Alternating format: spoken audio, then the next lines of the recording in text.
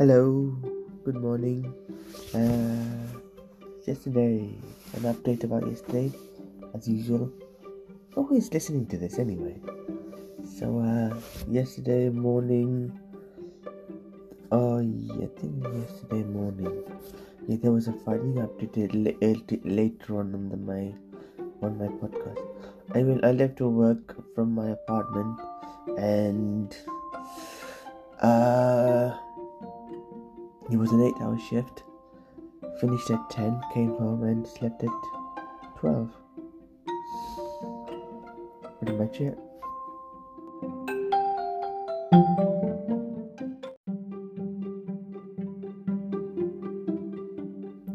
So the last night I had a nice nap. Well, I don't know if it was a nice or not. I don't remember much.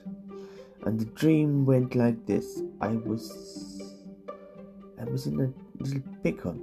I was watching a dog eat something. It was eating my leftover food. It was a puppy. It was eating tuna and rice and some curry. I don't know what curry it was. Don't ask me. So no one ever asked me anyway. So it was just a random little puppy. It looked very nice. It looked more smarter than me. And also there was a lady. She was in her 30s, and I was trying to get with her. That was pretty much the dream. So yeah, and she did come around. If you want to know how that, and it says she got married at 3 years of age. I don't know how that even works out. How's that even? I suppose it's possible. When you can talk, you can get married. Some people say. Well, some people can't even marry even at fucking 50. I don't think you should, but hey. I have a question for those people.